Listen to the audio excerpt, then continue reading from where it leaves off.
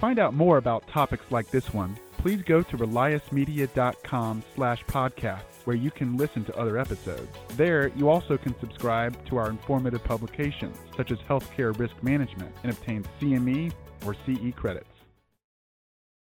Hi, folks. Thanks for joining us today for another episode of Rounds with Relias. I'm Carissa Johnson, and I'll be your host.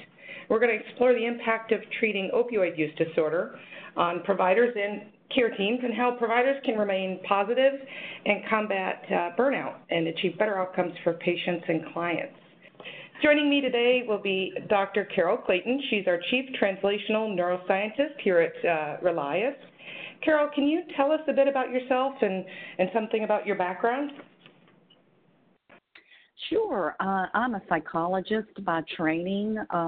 So, I entered the healthcare field now. I've got 30 plus years of experience, but, really came into that role as a psychologist right out of graduate school and, did early work like many, many people do that was direct clinical practice. My area of focus and interest was really children and families. So I did a lot of work around psychological evaluations, assessment for learning disabilities and ADHD, and then eventually moved into leadership and management roles, running child and family service agencies. And for me, just moving more into systems programs was a natural fit for me as I continued to gain experience and had the opportunity to run some early capitation programs for putting programs together mainly for Medicaid beneficiaries under a capitation plan, and so then cut my teeth really on health plan management. Did some advocacy work. It brought me back into then working for a data analytics company in the area of behavioral health, and particularly focus on complex needs consumers, people who had multi-morbid conditions, dealing with pain and psychiatric illness, or dealing with substance use dependency, pain condition, and mental health issues. And really being able to take more of a science approach and data approach to helping people get better and have better life functioning, often in very difficult circumstances. So, I brought all of that together and am now at Relias as the translational neuroscientist, Carissa, as you were indicating, and really what that means is helping Relias bring in the advancement of technologies and the use of data to assist healthcare providers, systems, payers get better at their care delivery and help consumers ultimately have better life outcomes, and really doing that from a science-driven place. And having learning, which is a really core solution for Relias, be as adaptive to the end learner in terms of their own competencies and skill sets relative to the population that they are treating, and get the biggest value and bang out of the buck for workforce development and learning. So I'm working behind the scenes, assisting with creating really robust solutions in the marketplace to, help us all get better at what we do. That was a long answer, Carissa, but I've been around for a while, so what can I say? I think it's excellent. It illustrates your background and is a good example of why we're going to discuss opioid use disorder, burnout in providers and how they can remain optimistic as they continue to treat individuals with substance use disorders. So let's get started on a couple of questions. Can you give us a brief background on where we're at in terms of treating the opioid crisis here in the United States right now? Well, what I would say, I would say I'm going to go with let's talk about positives and then also continuing challenges. I think from the positive view, clearly there is national attention on this problem that we have in our country.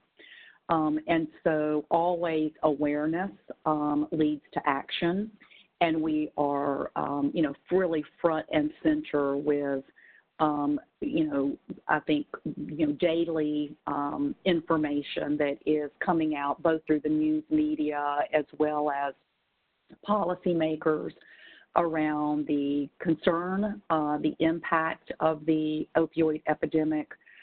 There has been federal attention, including monetary resources in the field to, attempt to curb the problem for opioid use and dependency.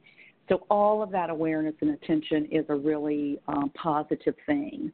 I think that on the challenge side, we continue to see, not to my awareness, any real change in the number of deaths daily from opioid overdose, and still the number of drug overdoses, that occur, about 2/3 are related to the opioid category. So we've not been at it yet to really slow death and mortality.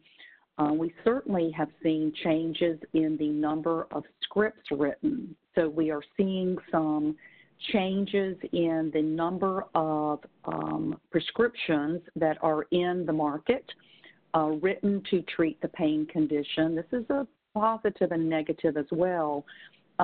Curbing on the number of scripts written, but in some instances, and certainly some of the concerns among healthcare professionals, is that could be a sign of overreacting and actually not using the opioid medication when it is an appropriate use. There is an appropriate use for the opioid medications, and so it's possible that we're actually just having a over-aggressive swing toward reduction on use of the medications appropriately, which then has its own downside effect of people struggling with pain, using high-end services to address it, and perhaps going to the streets to use illicit drugs to curb their pain. So,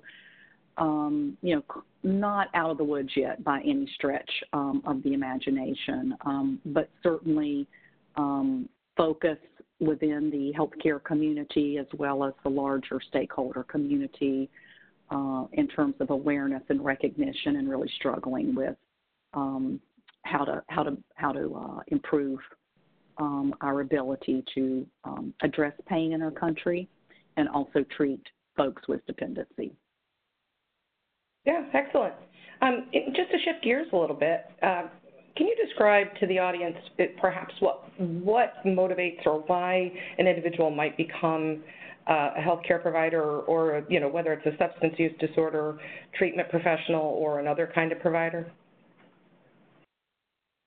At the end of the day, I bet if you surveyed, all the healthcare providers and professionals, you're going to hear, hands down, people go into the field to help others. It is a helping profession, and people are driven into healthcare to be able to help other people, particularly in the area of substance use and recovery. There's a very strong sense of desire, if you have been someone who has lived through an experience of dependence and experienced recovery, the ability to want to help others is very compelling, and the peer recovery movement is very strong in that particular area of healthcare. But I think it's also a general driver for most people who work in healthcare. Yeah, and like any role, reality probably doesn't totally meet expectation. In your opinion, how does practice perhaps compare to what providers thought it would be? Yeah, that's a great question. You might be seeing also in the literature, there's a very high focus now on healthcare professional burnout, certainly physicians, but also clinicians. So as healthcare has become more of a business and less of a caring profession, if you will, that disconnect for the person who was going into the field to care for others relative to how they might spend their day, which is some about direct care, but more and more around administrative duties, administrative burdens around record keeping and billing and things that have to make the system tick, have led to certainly burnout for people who are in the profession, and also a diminishment of people who are interested in going into the profession. So we've got some challenges there with how the environment, the work environment for the healthcare professional actually matches and meets their what was their intrinsic drive to become a healthcare professional. Yeah, and burnout is certainly a hot topic in healthcare. Do you want to expand a little bit on maybe how treating opioid use disorder connects directly to the rise in burnout among providers? Does anything come to mind? Yes, it does. Several things come to mind. Let me stay on the administrative side for a minute. I think one of the biggest challenges that creates or adds to increasing burnout is that some of the rules and regulatory sort of boundaries, if you will, related to what would be evidence-based practice, and let's say specifically for medication-assisted treatment. Very well documented that medication-assisted treatment is a best course for persons with dependency.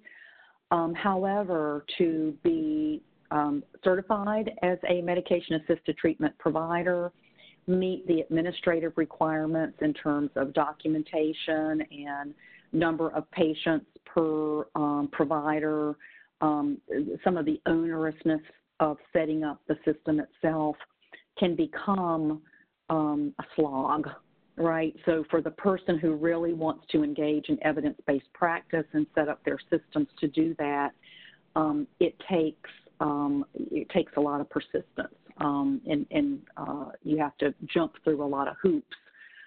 So that's a big part of, I think, this particular area of just putting the pieces together. Not always are the rates for service supporting a whole person approach. For those of you who work in this field or have had your own lived experience, you know that opioid dependency does not live in isolation. For people who are dependent, they often are, experiencing pain, may have psychiatric overlay, might also be using other substances, may have some other chronic health conditions that have gone untreated, and the ability to take that whole person approach in terms of your funding and being able to support yourself as a professional or as a business in providing that best practice service. Sometimes the revenues don't meet the cost, if you will.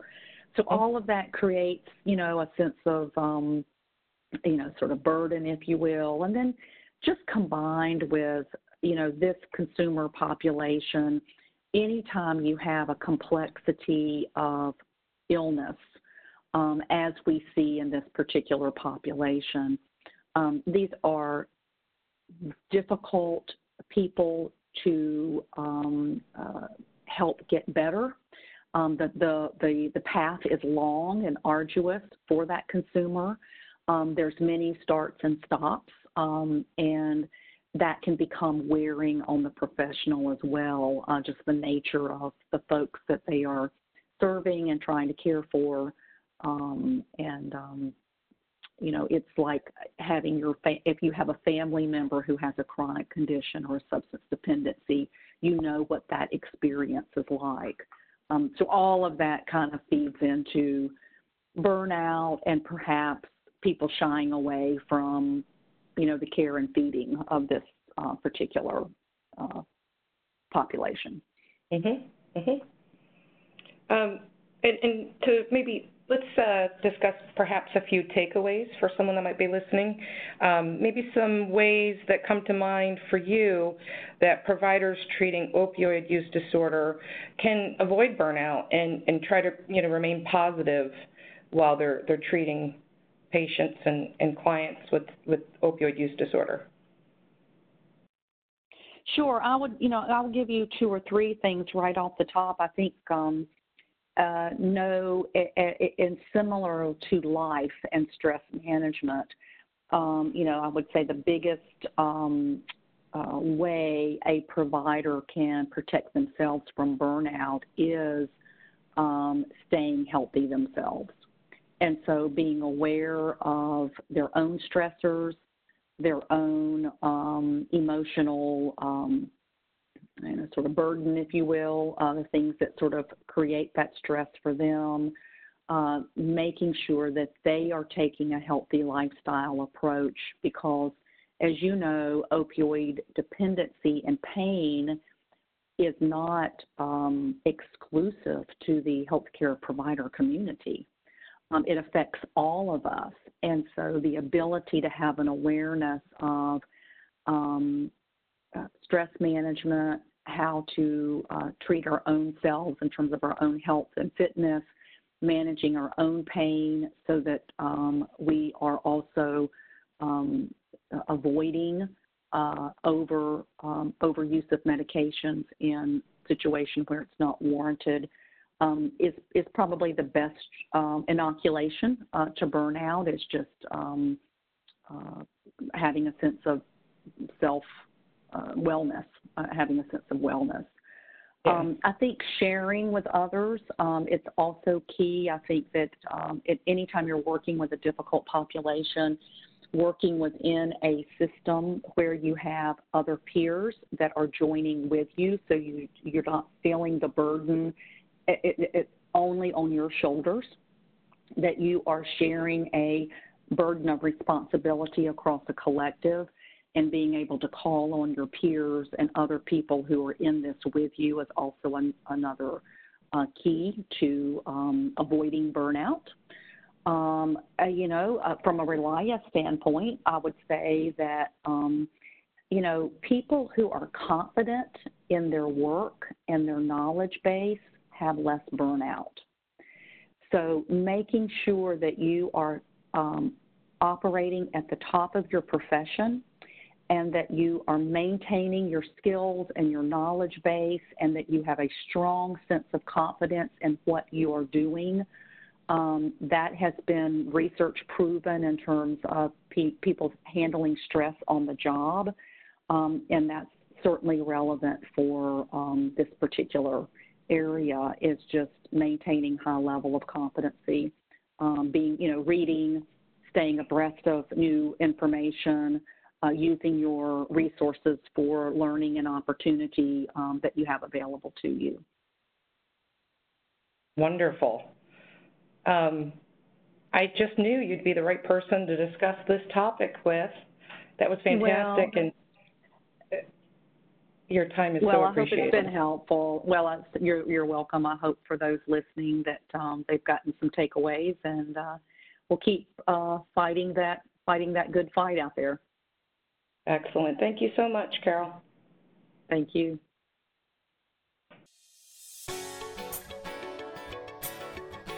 To find out more about topics like this one, please go to reliasmedia.com/podcast, where you can listen to other episodes. There, you also can subscribe to our informative publications, such as Hospital Employee Health, and obtain CE credits.